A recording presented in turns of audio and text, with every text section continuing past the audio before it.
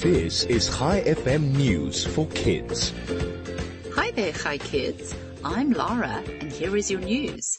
Today is Wednesday, the 11th of January, 2023.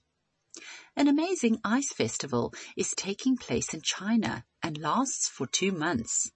The festival takes place in the city of Harbin every year with 2,000 displays on show.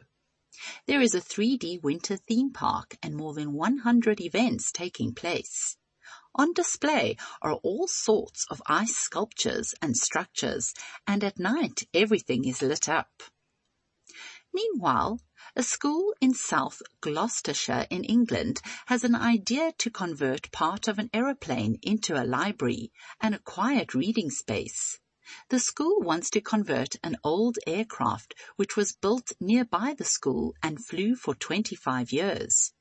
The front section of the plane from the cockpit to the wing has been delivered to the primary school.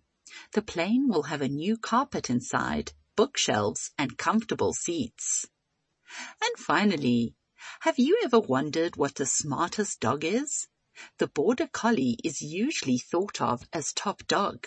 However, recent research at the University of Helsinki in Finland studied more than 1,000 dogs from 13 different breeds. Research found the Belgian Malinois breed to be the most talented dog around.